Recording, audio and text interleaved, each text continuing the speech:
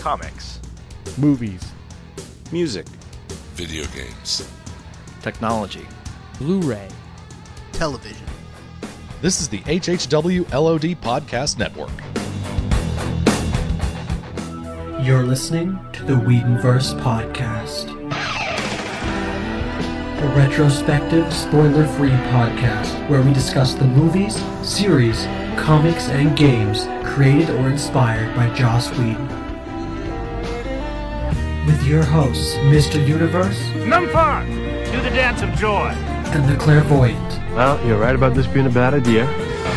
Also brought to you by the Tangent Bound Network.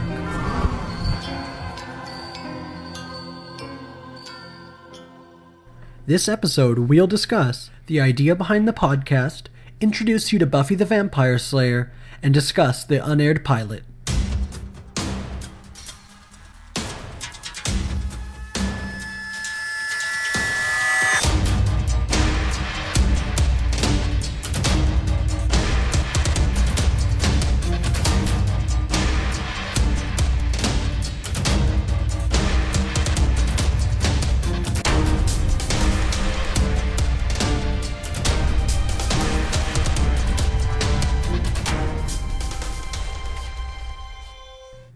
Oh, hello there, gentle listeners. You caught me catching up on an old favorite. I'm Mr. Universe, and this is a first episode of a little tale I like to call the Whedonverse Podcast. Drop the Storyteller Act? Yeah, I'm gonna drop the Storyteller Act. But I know what you're thinking. But Universe, that's such an unoriginal name for a podcast. And you'd be right. But it beats my previous idea of the podcast about things that Joss Whedon made that I tend to obsess over a lot more than the average casual viewer podcast to podcast. Or the Patchawutama for short. But that is what it's about. If you look around online, there's lots of great podcasts about the shows and universes that Joss Whedon's written for, directed, produced, and created. Firefly, Angel, there's even a podcast dissection of those 4 episodes of Roseanne, probably. However, try as I might, I couldn't find a podcast about all the things that Joss has worked on. So I decided to make my own. In this podcast, we'll work through the Whedonverse in the intended chronological viewing order from Buffy to S.H.I.E.L.D., with Whedon-y movies, games, and comics sprinkled in along the way. And we'll keep you in the loop on every crossover, reference, bit of trivia, or behind-the-scenes action that we can throw at you. Bear in mind, there are many different definitions of what the Whedonverse is or might be. For the purposes of this cast, the Whedonverse, noun, is defined as follows. Anything that we think people want to hear about that Joss is involved with. More specifically, we'll discuss the TV series he's created, films he's directed, and large chunks of the universes he's involved with, including the extended Buffyverse, the Fireflyverse, and the Marvel Cinematic Universe. Mutant Enemy, Bellwether, Marvel, it'll all show up here at one point or another. By now, you may have noticed that Joss Whedon's very near and dear to my heart. He lives in my lungs. But that's because he reminds me of my brother, who was very tragically killed in a drunk driving accident. Or rather, he would have been if some good Samaritan asshole hadn't pushed him out of my way. In all seriousness, though, it was my brother who force-fed me my first few spoonfuls of Whedon soup. As the biggest Whedon nerd I know, he'll be joining me later in the episode as this podcast's co-conspirator, the Clairvoyant. We actually got our start in broadcasting together with a local late-night radio show called Everything Shiny that we ran for 2 sleepy years. He'll be my regular co-host on this program. Now, by the time I'd watched my first Whedon project, I'll admit that I'd been actively avoiding him for some time, and I was lagging a bit behind the band candy wagon.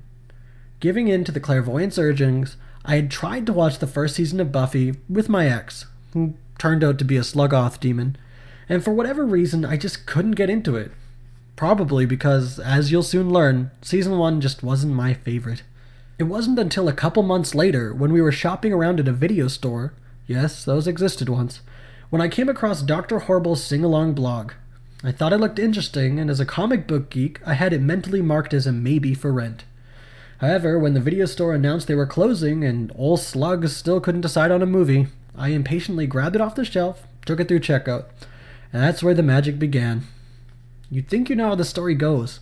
I fell in love with Joss immediately and devoured all his works on fast forward in the span of 48 hours.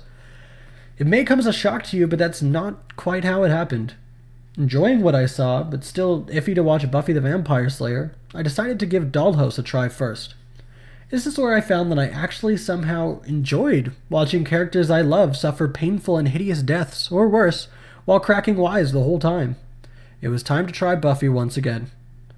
The thing that immediately drew me to Buffy was surprisingly not its sexy 90s clothes or hair, but the quirky dialogue and the feminist nature.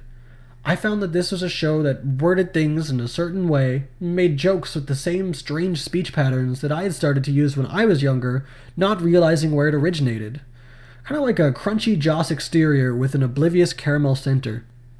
This type of speech pattern has since been labeled Buffyisms, Buffy speak, or Whedon speak, but no matter what you call it, we all know where it began. This show is also a very important statement for feminism and the power of women. And if you can find me a badass female character stronger than Buffy Summers, you win a stubborn denial and some potty lips. I have many powerful women in my life, and since they're still often being misrepresented in media today, it's refreshing to see an older show that writes women so well. One thing that is very important to us for this podcast is to keep it spoiler-free, sort of. Many retrospective podcasts like to jump around, and I don't think that's very fair for viewers who haven't completed the entire series yet. We will talk about each episode in depth, from beginning to end. However, we solemnly promise that we'll try not to spoil anything from later on in the season or later on in the Whedonverse. So expect spoilers, but only of things that have happened within the shows up to that specific point. That way, even brand new fans of Buffy or of Joss can watch along and strap on their podcast seatbelts at any time and not be worried about spoiling future events for themselves. On this podcast, we also plan to feature guests from several other ongoing or completed Josscasts or podcasts out there, so definitely keep an eye out for some of your favorites. We have some big damn greats that have already slotted to appear at some point, and we're always looking to feature new Whedon podcasters or reviewers. If you'd like to suggest a guest host, or if you'd like to guest host yourself, drop us a line at Whedoncast on Twitter, facebook.com/WhedonversePodcast, or send us an email at WhedonversePodcast@gmail.com. We'd also love to hear any feedback, corrections, or suggestions any of you might have. Don't forget to check out and give some love to the Tangent Bound Network at tangentboundnetwork.com and the HHW LOD Network at hhwlod.com. Both of these networks have been extremely supportive, and this podcast wouldn't be here without them. But I digress, gentle listeners.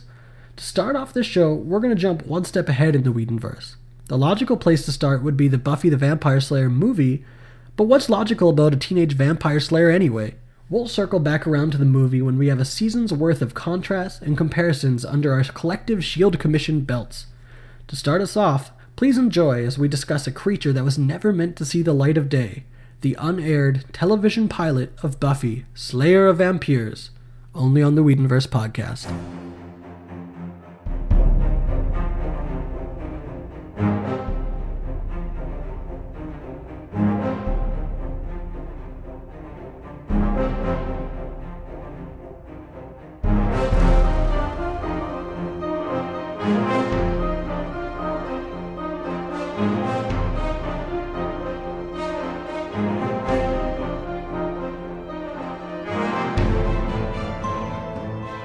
If you like what you hear, don't forget to follow us on Twitter at @WhedonCast, like us on Facebook at facebook.com/WhedonversePodcast, or review, rate, and subscribe on iTunes or Stitcher Radio.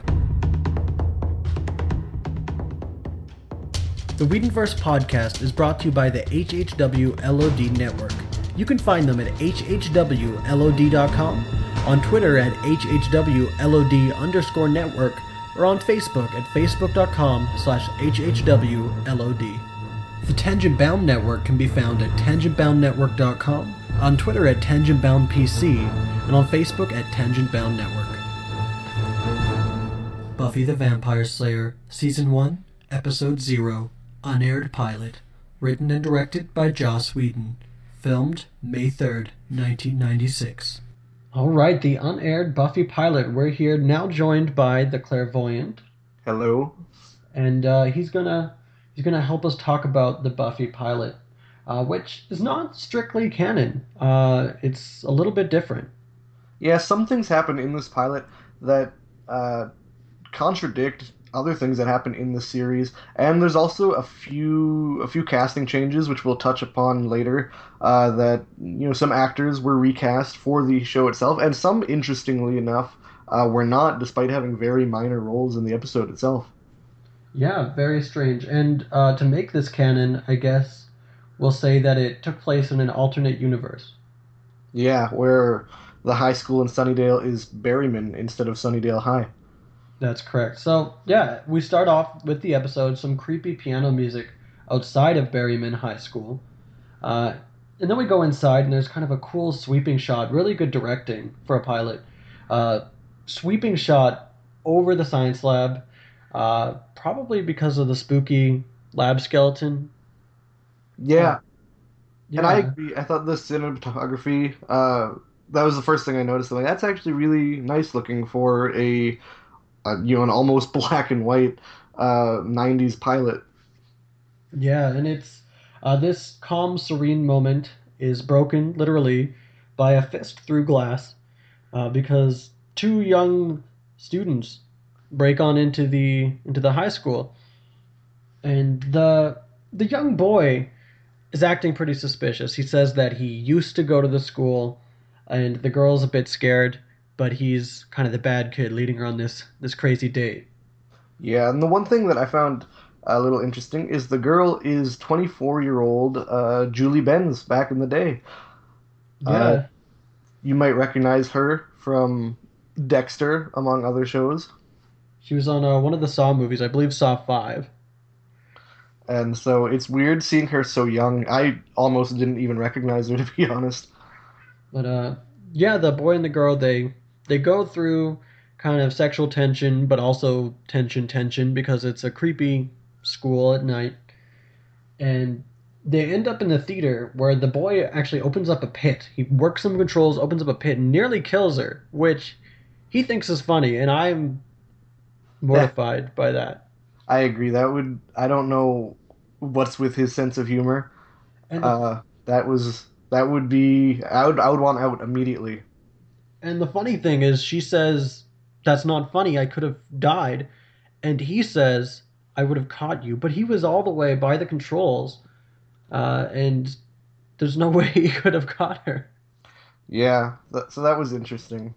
And yeah, so continuing on with the boy being suspicious and the girl being nervous, and they start to make out pretty much immediately after that. As, teenagers are known to do in situations such as this. And they make out until the girl kind of hears a creepy little noise. And she gets kind of worried. But the boy's not scared, and he's acting increasingly suspicious, making awkward jokes about scary things, and staring at her neck the whole time. So you're seeing some common traits here of this suspicious looking boy. Yeah. It's I mean, and without spoiling anything, it's a common vampire trope. I mean, this boy is clearly a vampire. But he keeps acting increasingly suspicious, and he says nobody's here. The girl says, "You sure?" He says, "I'm sure." Okay. And she turns around. She's got full on vamp face, and she dives right at his neck. And I love this because it's a complete subversion of the typical vampire trope. I agree. Yeah, I thought the scene was very underrated. I mean, it makes its way into the episode itself, the actual first episode, and I've always thought the scene was very underrated because the original idea behind Buffy the Vampire Slayer, if we're going back to before the series, the script of the original movie was based on two concepts: the kind of Rhonda the Immortal Waitress idea that a regular girl with supernatural abilities, and the other really big one which Joss later visited in Cabin in the Woods, which I'm sure we'll touch upon further down the line in this podcast. Yeah. The idea of just taking common, overused horror tropes and just completely turning them on their heads. Blonde girl goes into the alley with a monster and she kicks its ass. And I thought this was a perfect example of that right here. I completely agree. But now, clairvoyant, for a second, let's talk about the vampire makeup, which we grow to get used to. It definitely does grow on you. It's not the best. but I will say that it is better than. I mean, later in the spin-off series of Buffy Angel, they do experiment, and it's better than it will be, but it's also worse than it will be, if you know what I mean. Yeah, it has room for improvement, and it does improve. I think it's interesting to the vampire lore. I don't think it was ever done before, where the vampire has a different face that they wear for vamping out. Yeah, I think this is the first time that I can think of that, usually they just, oh, they have sharp teeth, but they still look beautiful and they still look the same, but their teeth are sharper. But no, they have this scary demonic face that I haven't seen, I mean, it's not the original vampire lore. They played with the rules a bit, but it's definitely an interesting take on it. And I think also partially it's for TV convenience. So in a fight scene or something like that, you have a better idea of who's the vampire and who's not. Yeah, I agree. So we're at human kill count number 1, but this doesn't count uh, towards the rest of the series because it's not canon. So alternate universe kill count 1. Yeah. And immediately after that, we go to the title card, Buffy the Vampire Slayer, with some sick rancid jams. Yeah, I noticed that immediately. I also noticed the lack of a theme song because, of course, it was not picked up for a series yet. So it's just the title card, Buffy the Vampire Slayer. But yeah, if you're a fan of Rancid, back in the 90s, 96, that's what was playing at Berryman High School. And we meet Buffy, who's blowing a enormous bubble. Enormous. Yeah, I wonder how many takes that took just to get the bubble that big. But I mean, Buffy, 19-year-old Sarah Michelle Gellar. I mean, if I remember correctly, she is a Valley girl herself, so blowing big bubbles is part of her stereotypical. It's part of her daily life. Exactly. But she seems a bit lost, like she doesn't know where to go. We'll soon find out why. And one thing I immediately noticed, actually, Sarah Michelle Gellar has brown hair in the pilot. She's a brunette, which is her natural color. But as everybody knows, in the series, Buffy's a blonde. Yeah, so I mean, she's not a natural blonde in the series because, of course, in the series, Buffy's mom and other members of her family are all brunette, and you can see her roots at times. But yeah, in the pilot, she doesn't dye at all, doesn't bleach, just straight brunette. Yeah, this is where we meet Sarah Michelle Gellar for the first time, but though you will definitely not be the last time. And she's from all sorts of things. She's in the Scooby-Doo movies, the Grudge movies, Cruel Intentions. She was in Ringer pretty recently, and even more recently, she was in The Crazy Ones with Robin Williams, which was recently canceled as well. So she's got some TV and film work under her belt. I think this was the start of that, though. I believe she was. I mean, she's 19. She's young. She's probably fresh out of school, and I think I don't. Oh no, I guess she was she was a child actress, was she not? I'm not sure. It's very possible. I believe she was on a sitcom or a soap opera or something long before this, and she won some awards for that. Well, next up, Buffy goes into the school. We cut right to it, where she's with Principal Flutie, who's played by Stephen Tobolowsky, who's not Principal Flutie from the series.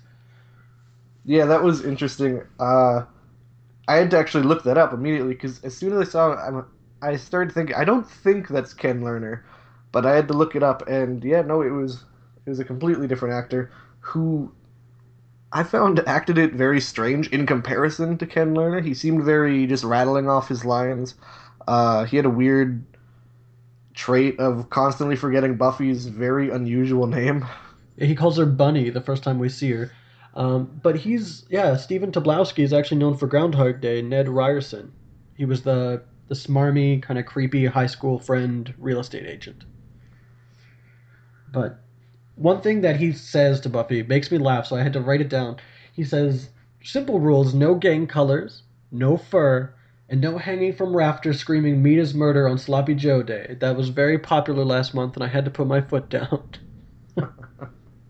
And that makes me laugh. Like, I can't even imagine, but if any high school would do it, I guess Sunnydale. Or Yeah, well, Berryman High School. Berryman, exactly. And this pilot was written and directed by Joss Whedon himself, and you can definitely see a lot of his humor coming through in this episode, which I thought was great. Yeah, and then immediately after that, I wrote down Betty. So he calls her Bunny, then he calls her Betty.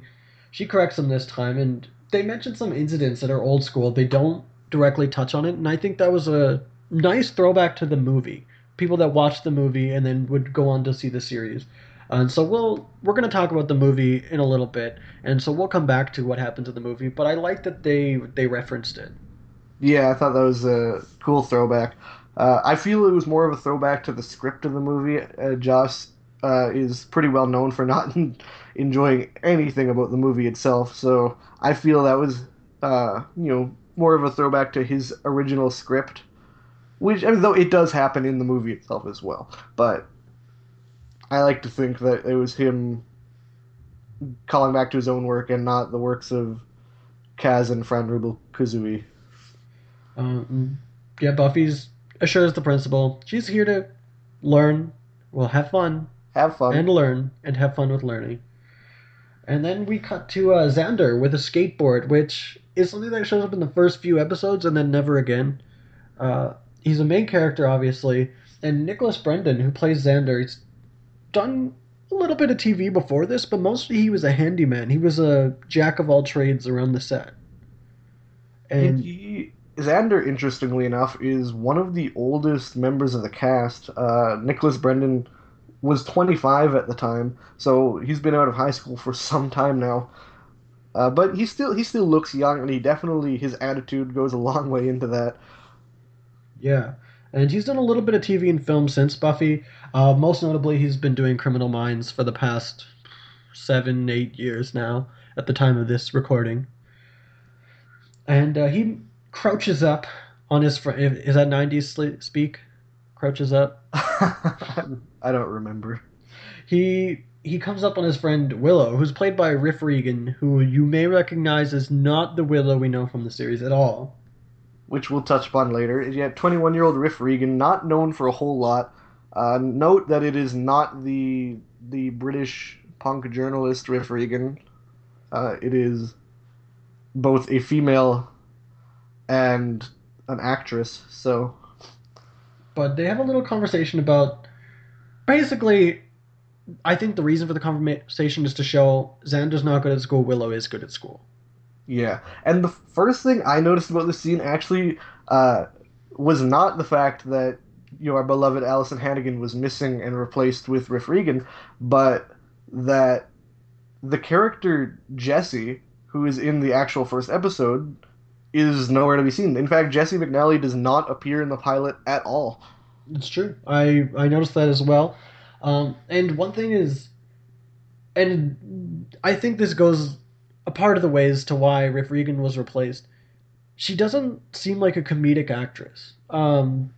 Nicholas Brendan seems so comfortable in his lines and rattling off the funny things, and Riff Regan seems like she doesn't have comedic timing, and she's more used to serious roles, I think.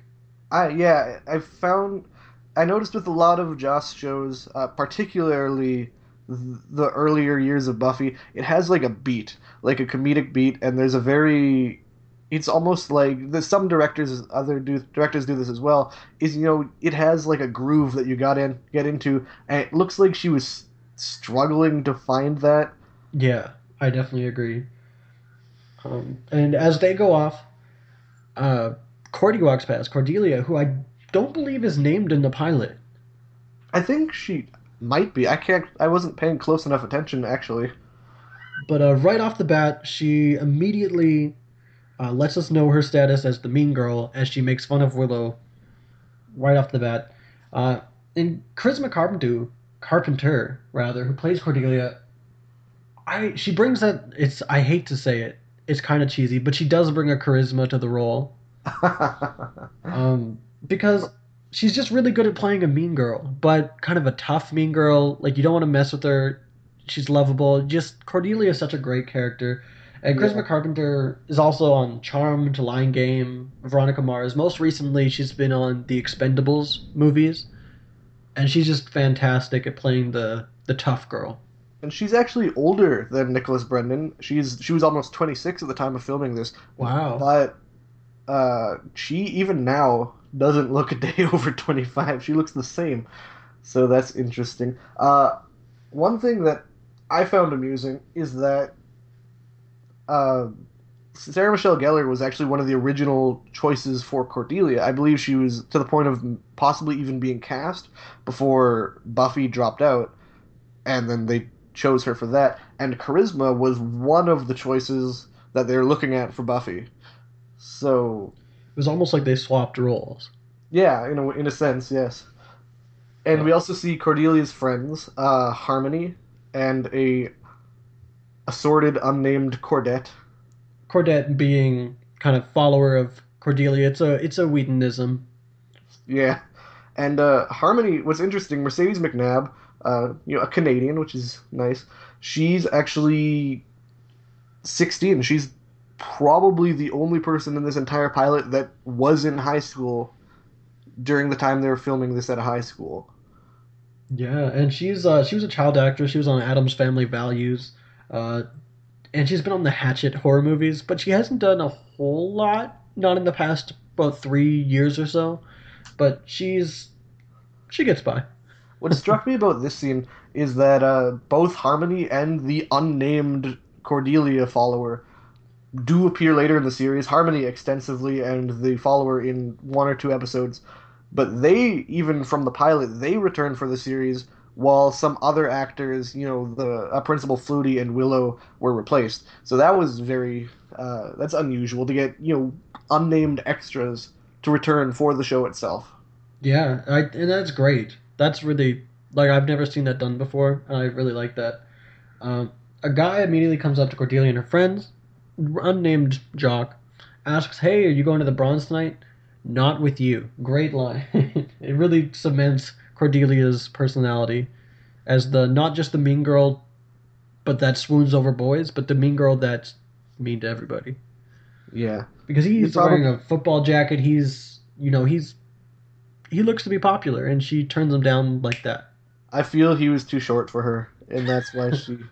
That's the only thing I remember about that character. He was very short.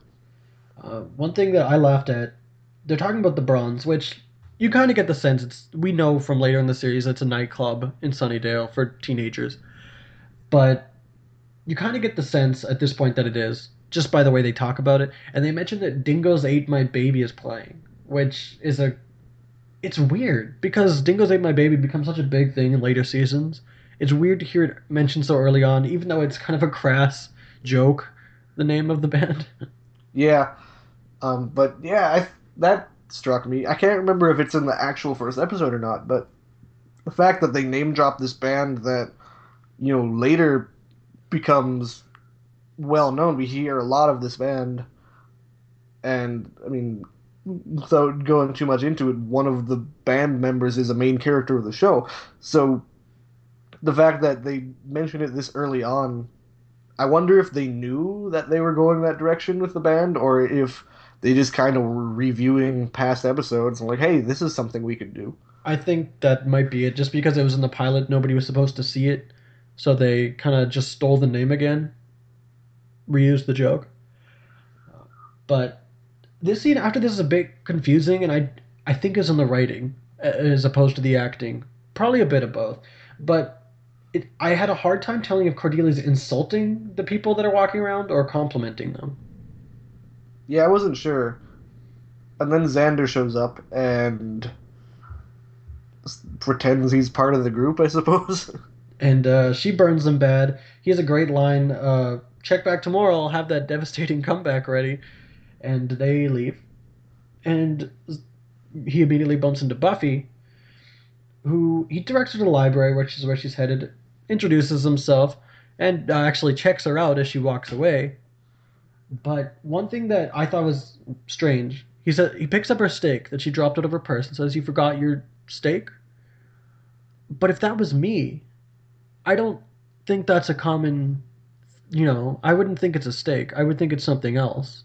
Yeah, I would say your wooden stick. Or what I think is strange is that the fact that it happened to slip out of her purse at all. Yeah. I don't know how it fell, and why it made no noise when it did so. But it's a pilot. We'll let it slide. What I thought was cool about this whole little collection of scenes is just Xander was kind of like our eyes, and he just weaved in and out of every conversation. Like it's we see Xander and Willow, Xander and Cordelia, Xander and Buffy, and it's just we're following him, and it was like actually a great way to introduce a lot of the main characters just through this other character. Yeah, I didn't think of it that way. That's a really good observation. And after that, we go to the library, which is crazy fancy and nothing like the library we're used to. Yeah, it looked like a redressed set of the Bronze, actually. And Buffy bumps into Giles, who gets really way too excited. And I love Anthony Stewart Head so much, and watching his face, just watching like the awe set in and then get really excited, he does it perfectly. And Anthony Stewart Head's known. He was known for stage at first. He's really known for Rocky Horror. He played Dr. Frankenfurter. Yeah, which is I'd say I'd love to see it, but I have seen it and I didn't love it. It's just wrong to see Giles that way. What I thought was when I was researching this, one thing that was a little strange to me is that he was 42 at the time of filming this pilot. Wow.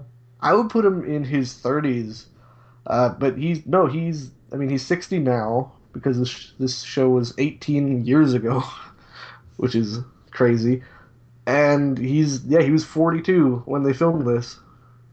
But yeah, he's also known for some. He was known in British TV and a few commercials before, U.S. commercials before he was spotted and brought on as Giles. And right now he's on Merlin, actually as the King, I believe.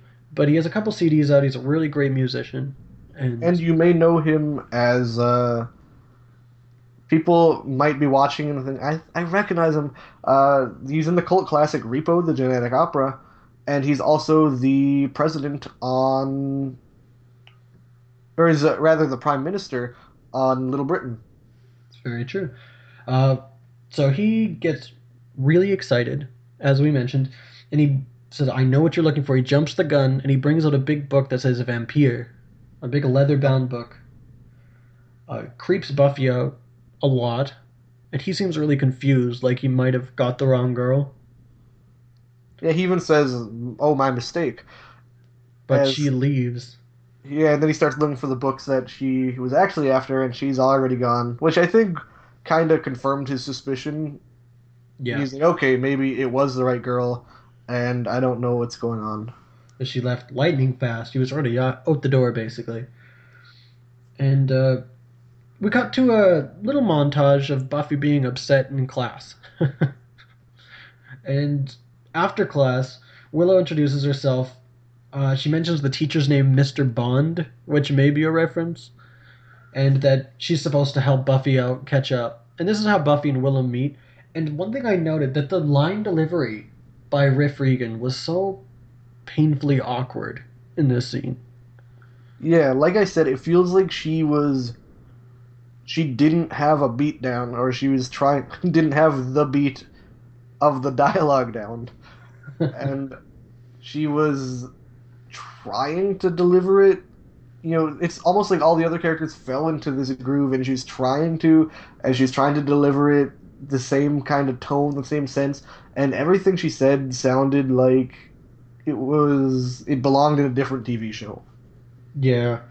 And so Buffy makes chit-chat with Willow for a bit, and she asks about Giles, where we find out he was the former curator of a British museum. Now, I don't know if that's canon. I can't remember. I don't think it is. I don't think it's important either way. But Cordelia immediately steals Buffy away with another Cordette, and Willow looks a little upset. Yeah, Buffy just left with Cordelia. I don't even remember if she said goodbye or anything. Cordelia just sweeps her up and starts talking about her shoes, and she just walks away with them and says, okay. And we cut to the locker room where Aphrodisia, a Cordette, is making fun of the name Buffy. And that just makes me laugh every time, because her name is Aphrodisia. Yeah, this particular scene actually has a lot of weird names in it. I mean, Joss Whedon is known for having weird names if you look at the names from his other projects, but The two characters that are speaking in the scene are Aura and Aphrodisia. Interestingly enough, they also both return for the series.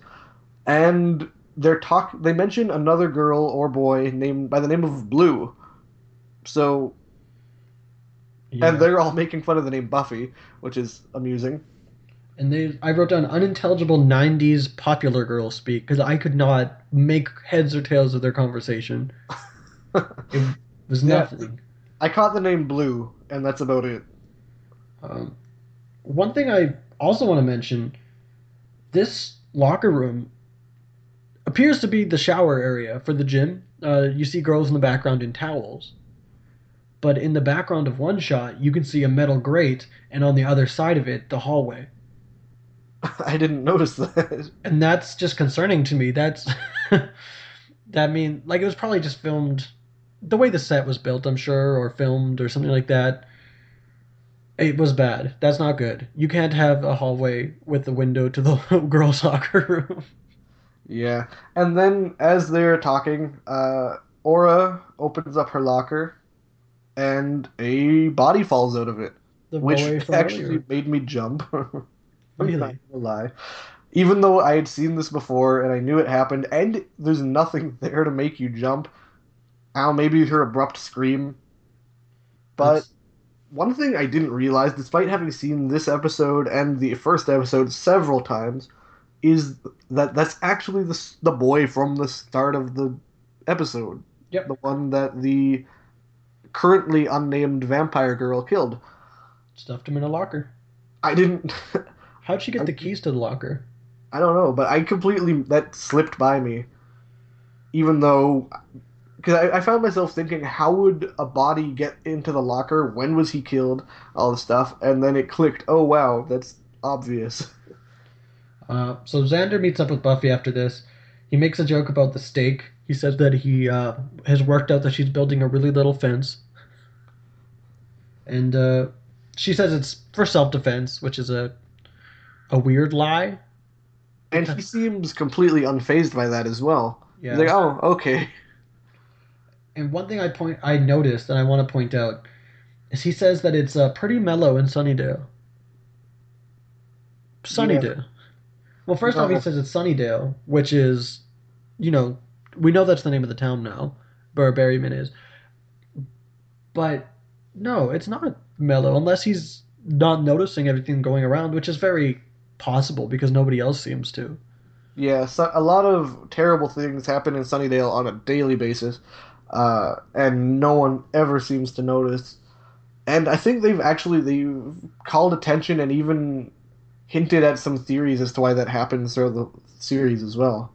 Yeah. So Buffy and Xander are walking by, pointing out cliques, and comparing them to the ones back in LA where Buffy's from. One that makes me laugh is the Dirty Girls, which are girls that have very strong views on hygiene. That's also the name of an episode later on in the series. Oh yeah, it is. That's right. I hope that's not what it's referencing. But one thing that I laughed is they point out the film club, and they said that every movie is a take on Freudian sexuality. And Buffy says, even Muppets Take Manhattan? And Xander says, especially Muppets Take Manhattan. Yeah, that was great. And I like their overacting, making fun of the drama club. Yeah, that was also a lot of fun. It really just shows the chemistry between the main cast. Yeah, which is definitely, when it comes to, Sarah and Nick, it's definitely there. You watch it and you feel like you want to hang out with them. Like they would be good friends. But one thing that makes me laugh, someone says, I'm sure it was natural causes. The boy just crawled up in a locker and died of old age. And I didn't write down who exactly said that. I think it was Cordelia. But yeah, I was going to say, I think it's when Cordelia and her Cordettes accost Buffy and Xander. And yeah, because Willow approaches them Yes. and explains there was a body in the locker. Then Cordelia confirms the news. By popping over Willow's shoulder. And so Buffy runs off and meets up with Stephen Tobolowsky, Dablowski. the not Ken Lerner Principal Flutie. He calls her, in this scene I wrote down, he calls her Bambi, Barbie, Betty, and Wilma. Yeah. And he apologizes for a body in the locker and says this was not the welcoming party he would have planned. But he also he utters probably my favorite line in the pilot. You probably got that thing like when you burp and you get that vomity taste in your mouth, which Yeah. is very much Joss Whedon dialogue, and it's one of the only things in this episode that legitimately made me laugh out loud. One thing I really like as well, he says we very seldom, and then he corrects himself, we almost never have body stuffed in the locker, which implies that this does happen more often than it should. Yeah. So, Buffy asks to inspect the body. Surprisingly, the principal's very cool with this and lets her. And She's the new kid, and he doesn't want her to make. He doesn't want to make her feel ill at ease. So anything she wants goes. she sees the bite marks on the body and she pouts because she has to deal with it. I thought that was a very interesting reaction because I mean you don't. I mean, aside from the title Buffy the Vampire Slayer and those who have seen the movie, you don't really know at this point what's the deal with Buffy. You get little hints here and there, but you don't for sure know. And then she sees the bite marks, and you think there's a series of reactions she should be going through, and she just pouts, like, really? And so I thought that was interesting. So after this, Buffy goes and she confronts Giles in the library. He seems unfazed as well.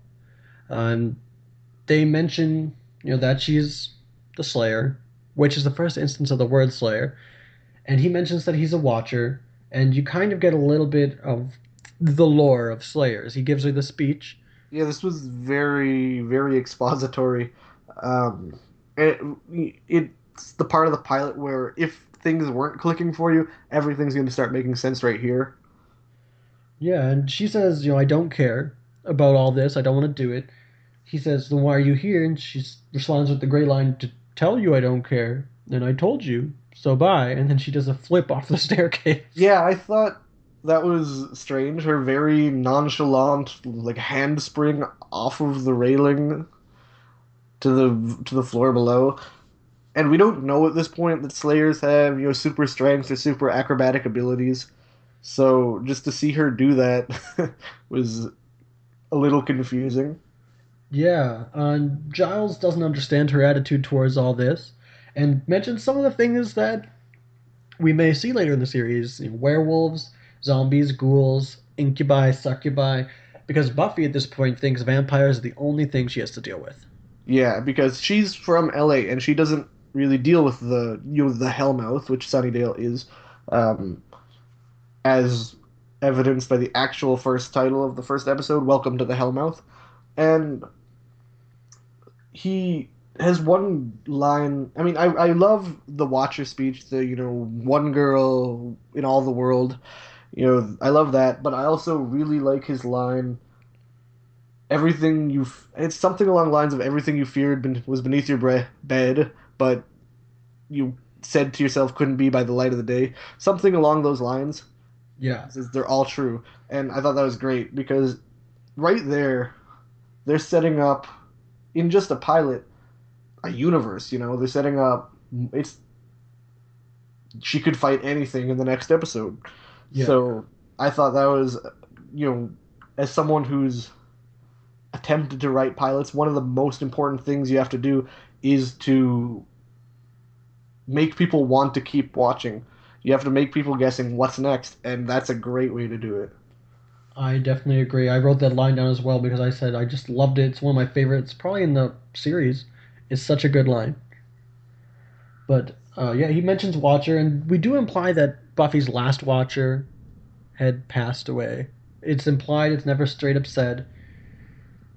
And one thing that I noticed at this point, it had been a couple times now, but I noticed it explicitly here. Buffy has used the word lush as 90s slang to mean good quite a few times.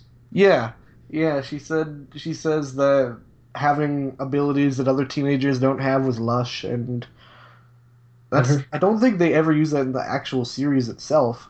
Maybe. We'll see. But she does also mention that her grades are the suck because of it, which is it's very Joss Whedon. You can always tell which episodes he wrote because he's got a very distinct dialogue. Yeah. But this is where Buffy kind of establishes she just wants to be like everybody else, which is a very common theme throughout the series. And then Xander is conveniently, I believe, in the library at a stack of books, overhearing all of this, which confused me a little bit because it seems very out of character for him to be in the library. But then again, he might have just saw Buffy go in there and he's like, "Ooh, I want to check out the new girl." Yeah. It seemed very convenient. It was, but we cut to the Bronze, outside the Bronze, with Buffy in line behind a young extra who we will later come to know as Jonathan. He's wearing glasses, which he doesn't wear in the series, but he's played by Danny Strong, he's acted a little bit. He was in Gilmore Girls, but he's most notably known for writing and winning a lot of writing awards. He wrote the new Hunger Games Mockingjay movie. He wrote The Butler, Game Change, Recount. He's won a ton of awards for writing. Yeah, and he was he was a kid. He was 21 filming this. Him with glasses was interesting to see. But he did have a line, which was good. He wasn't named yet, but he did have a line as early as the pilot. And we can hear playing what presumably is Dingoes Ate My Babies, but is actually the Stone Temple Pilots, who are supposedly a terrible band. But Stone Temple Pilots don't sound half bad. Xander shows up, makes small talk with Buffy, and they talk about how Willow was off campus with a mystery guy. Which just happened out of nowhere. Yeah, it's not shown, it's just mentioned. And Buffy's pretty concerned by this. Xander tells her that the outfit, he's a pretty pale guy, he had a pretty outdated outfit, very Lionel Richie. And I found that was something very different from the show. The fact that Buffy uses outdated clothes as a way to determine if this man is a vampire. Yeah. Which, in the show, that is not... I mean, you can tell... There's very few ways to tell, and outdated clothes is not among them. Because even... There's a deleted scene earlier in this pilot where we meet another vampire who's not wearing outdated clothes. And so I don't know if that was just they removed it for inconsistency's sake or because it'd be ridiculous seeing people walking around in like Victorian era garb, for the older vampires. But it definitely was one of the most short-lived parts of the series. Yeah, definitely. But Clairvoyant, I want to ask you what you thought of all this, because Xander doesn't catch on why she's asking all these strange questions, though he just overheard that she's a vampire slayer, that there are vampires, all this kind of stuff. Well, what I think is kind of weird is the whole time, from start to finish of the episode, Xander and Willow seem completely unbothered by this.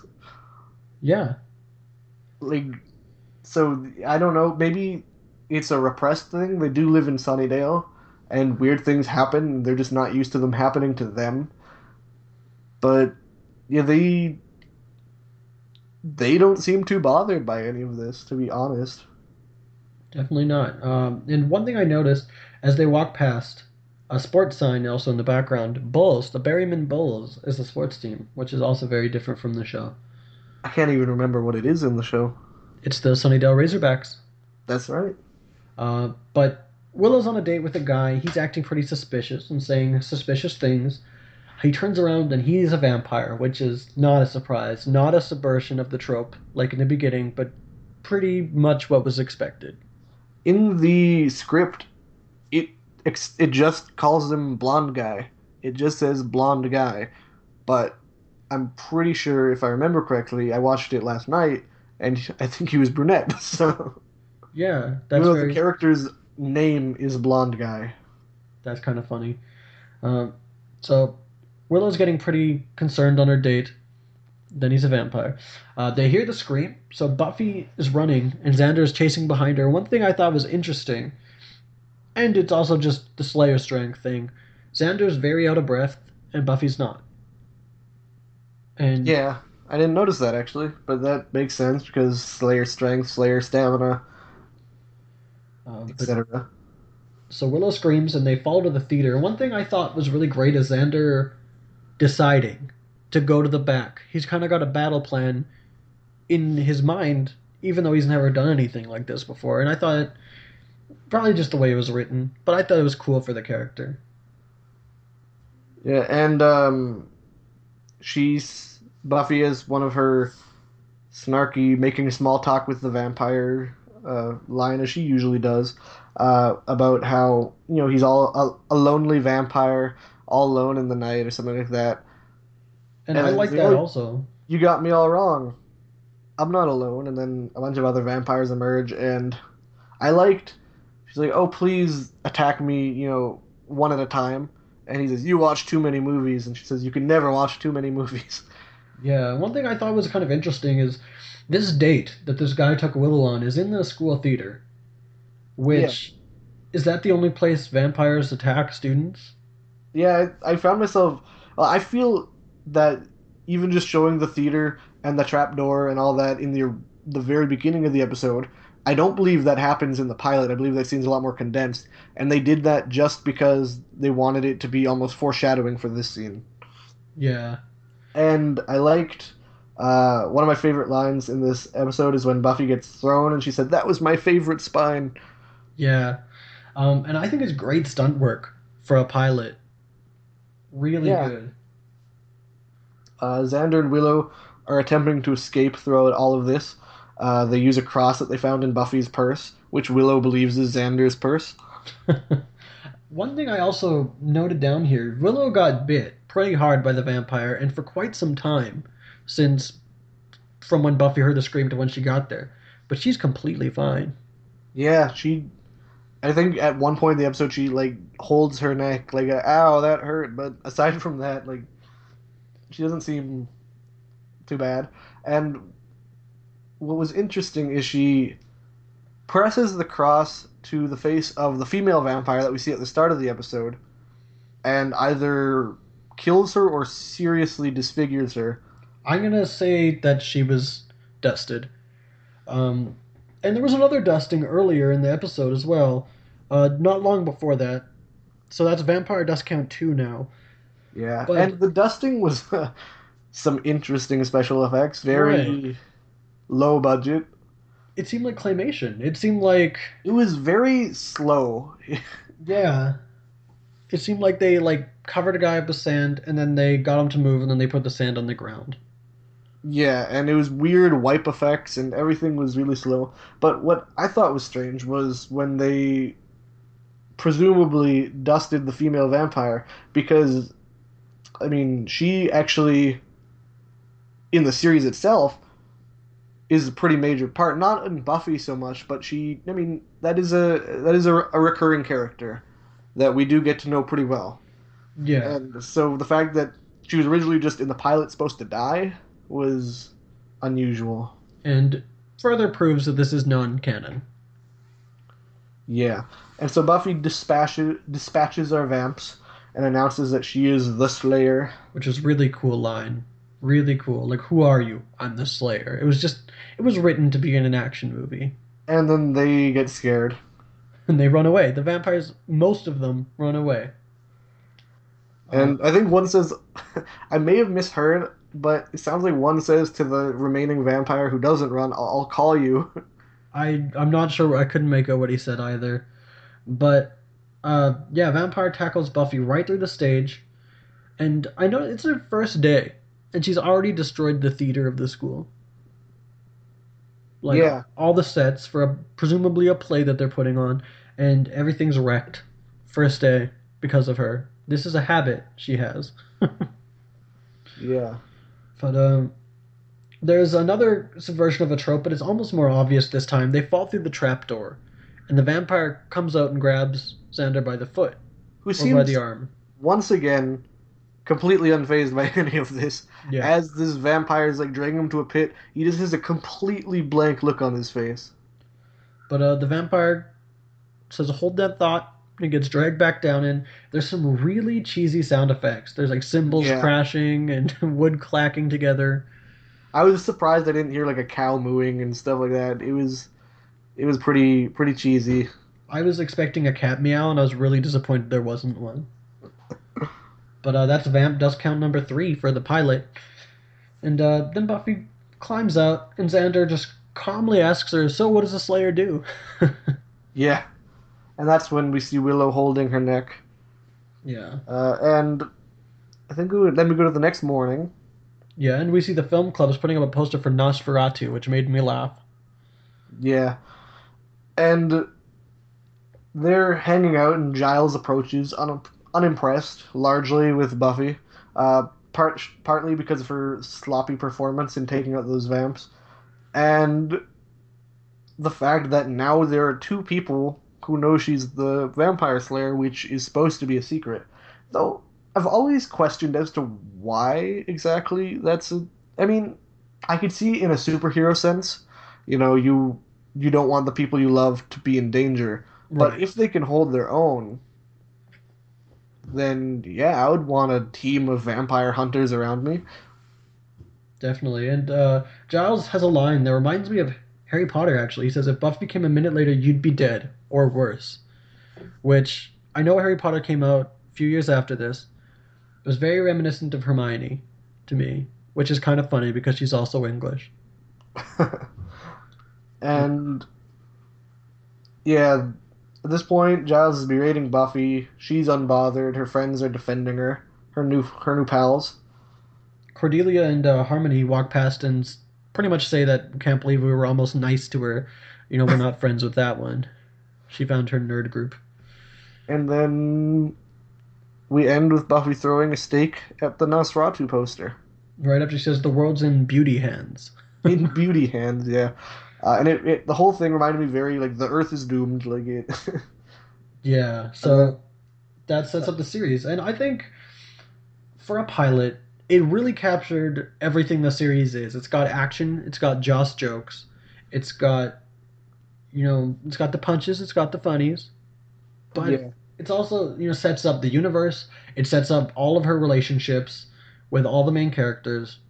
Yeah, and Gail Berman, who now I think she's a Fox executive, but at the time she was working with Sand Dollar Entertainment, who had produced the Buffy movie, and she was the one who approached Joss and said, "Do you want to do a series of your movie that failed horribly?" And his first thought, he said, that went through his head is the theme that ends up actually being the show for the first 3 seasons or so. High School is Hell, or High School as a horror movie. Yeah. And I find this pilot, that's the theme of this pilot, that's the theme of the show. High School as a horror movie. And so, it captured that well. Yeah, and And so go I have a ahead. question for you, Mr. Universe. Sure. If you were an executive working for the WB, it's mid-season, it's January, Savannah was just canceled, and you need a show to replace it mid-season. This pilot comes across your desk. Would you pass it on as a series? I think I would pick it up. I think I would, because it has potential. It's not fantastic, but it has potential to be a good series. Which whoever made that decision made the right decision. I think if I was in that situation, if it was me in that situation, this is like the kind of quirky stuff I love. I would pick it up based on my own personal preference, but I really actually surprised that a network executive did pick it up because it seems like something that it's the geek culture, like it's like wow, it seems like it'd be a very niche audience, and I personally I'd pick it up based on what I like, but I wouldn't expect it to be as popular as it ended up being. Yeah, definitely. I definitely agree with you. Now, Joss didn't want this released. He had an interview with the IGN Film Force where they asked him if it'll ever be a special feature, and he said, "Not while there's strength in my bones." He also says that it sucks on ass, and of course his fans respected his wishes, and it's really hard to find this pilot anywhere. Isn't that right? I found it on YouTube. It's everywhere. It's absolutely everywhere. It's on YouTube. It's on Vimeo, Vio. Any video sharing site you can think of has this pilot. Joss didn't want it released, so it's everywhere. Yeah, and it's honestly, I don't know why he doesn't want it released. I don't find it particularly weaker than the first episode. Or the I first mean, season? yeah, and it sets up for the series. Um, I mean, they cut out the first season deals heavily with the Master, which we'll get into, and he wasn't in here at all. But I found that it would be a little convoluted if we were to put him in the pilot. And I want to go back and talk about there's a deleted scene here where Buffy meets a mysterious stranger on the way to the Bronze, Yeah. um, who was played by 26-year-old David Boreanaz. Um, so why do you think that was cut from the pilot? We'll go through. Let's see. What happens is Buffy is going to the Bronze, which is the only cool place in Sunnydale to hang out. Then this mysterious stranger, played by David Boreanaz, stops her, and he warns her that they're living on a hellmouth. That Sunnydale is a hellmouth, and then he gives her a cross, and she's kind of confused. And then they go to the Bronze. So why do you think that scene didn't make the cut? For time, probably. It doesn't explain much else other than stuff we already knew. So I think it was cut for time with the expectation to put it back in the first episode. That very well could be, and I think also it's confusing, Yeah. and it makes you ask questions that. I mean, pilots are supposed to make you ask questions, but this is one of those ones that, like, it almost felt assumptive that it was getting a series. Like, ask questions that are kind of the wrong questions. You're like, you're supposed to be asking what's coming next, not what's going on. So, That's fair. Now, let's go back and talk about Willow, Riff Regan. And why do you think that Stephen Tobolowsky, I have no idea why he wasn't picked up. I think it was just contractual. But Riff Regan, I think I have a pretty good idea on why they recast and the networks didn't want her. So what was your take on that? I know a lot of people instantly are going to say because she's heavier than the Willow we know and love, and I don't think that's it at all. I thought she could have been a great Willow, but she just didn't seem to fit the show, didn't seem to fit the character, and she was, I don't know, it felt like she was the one who struggled the most to try and deliver her lines the way they were supposed to be delivered. Yeah, I agree. I think, Joss is a big proponent for casting bigger women. He's really feminist and he really, believes in having all body types. But that's why he had Riff. But her acting didn't seem to fit in with everybody else's. I agree. And one of the reasons they ended up casting Allison is because of the way she delivered lines versus the way Riff did. Because one thing I noticed when Riff was on the date, or Riff's Willow, she makes a joke that, I don't do this very often because nobody ever asks me. And she says it so sadly. And Alison Hannigan does it so upbeat. Alison Hannigan's Willow is not down on herself. She's really happy about everything. And she would say, because nobody ever asks me. And she wouldn't be, upset with herself. She wouldn't be down about it. She'd be happy that she's going now. Yeah, yeah. She definitely played the character very differently than, like, Riff Regan was what they were looking for, and Alison Hannigan was what they didn't know they wanted. And she definitely she did it, like, she surprised them with her portrayal, like making character decisions as, like, that's an interesting delivery of the line, but it fits so well. And so I think that's why Alison Hannigan ended up being cast. And I mean, she's a year older than Riff. They're all fit in the same. It's not like she was too young, too old. And yeah, so I think that's probably why Allison was picked, because she wasn't what they were looking for, but was what they wanted. I agree. So I think it's time. Out of 5 steaks, what would you give this episode, The Clairvoyant? I would give it 2.5, I think. That's exactly what I put as well. So it looks like from the Whedonverse podcast, the unaired Buffy pilot gets 2.5 out of 5 steaks. It's a 50%. It's not the worst. It could be better, but it sets up for an amazing series. Yeah, and I mean, it's not a weak pilot as far as pilots go. It's a weak episode as far as the show goes, but as far as the pilot goes, I mean, it's got action, it's got humor. I mean, it has everything you need to know about the series, and so while it wasn't a perfect episode, it did everything it was supposed to do and more. So yeah, I would say 2.5 is very fair. Whedonverse podcast rating 2.5 out of 5 steaks. Join us next episode where we'll discuss Buffy the Vampire Slayer Season 1, Episode 1, Welcome to the Hellmouth, and Episode 2, The Harvest.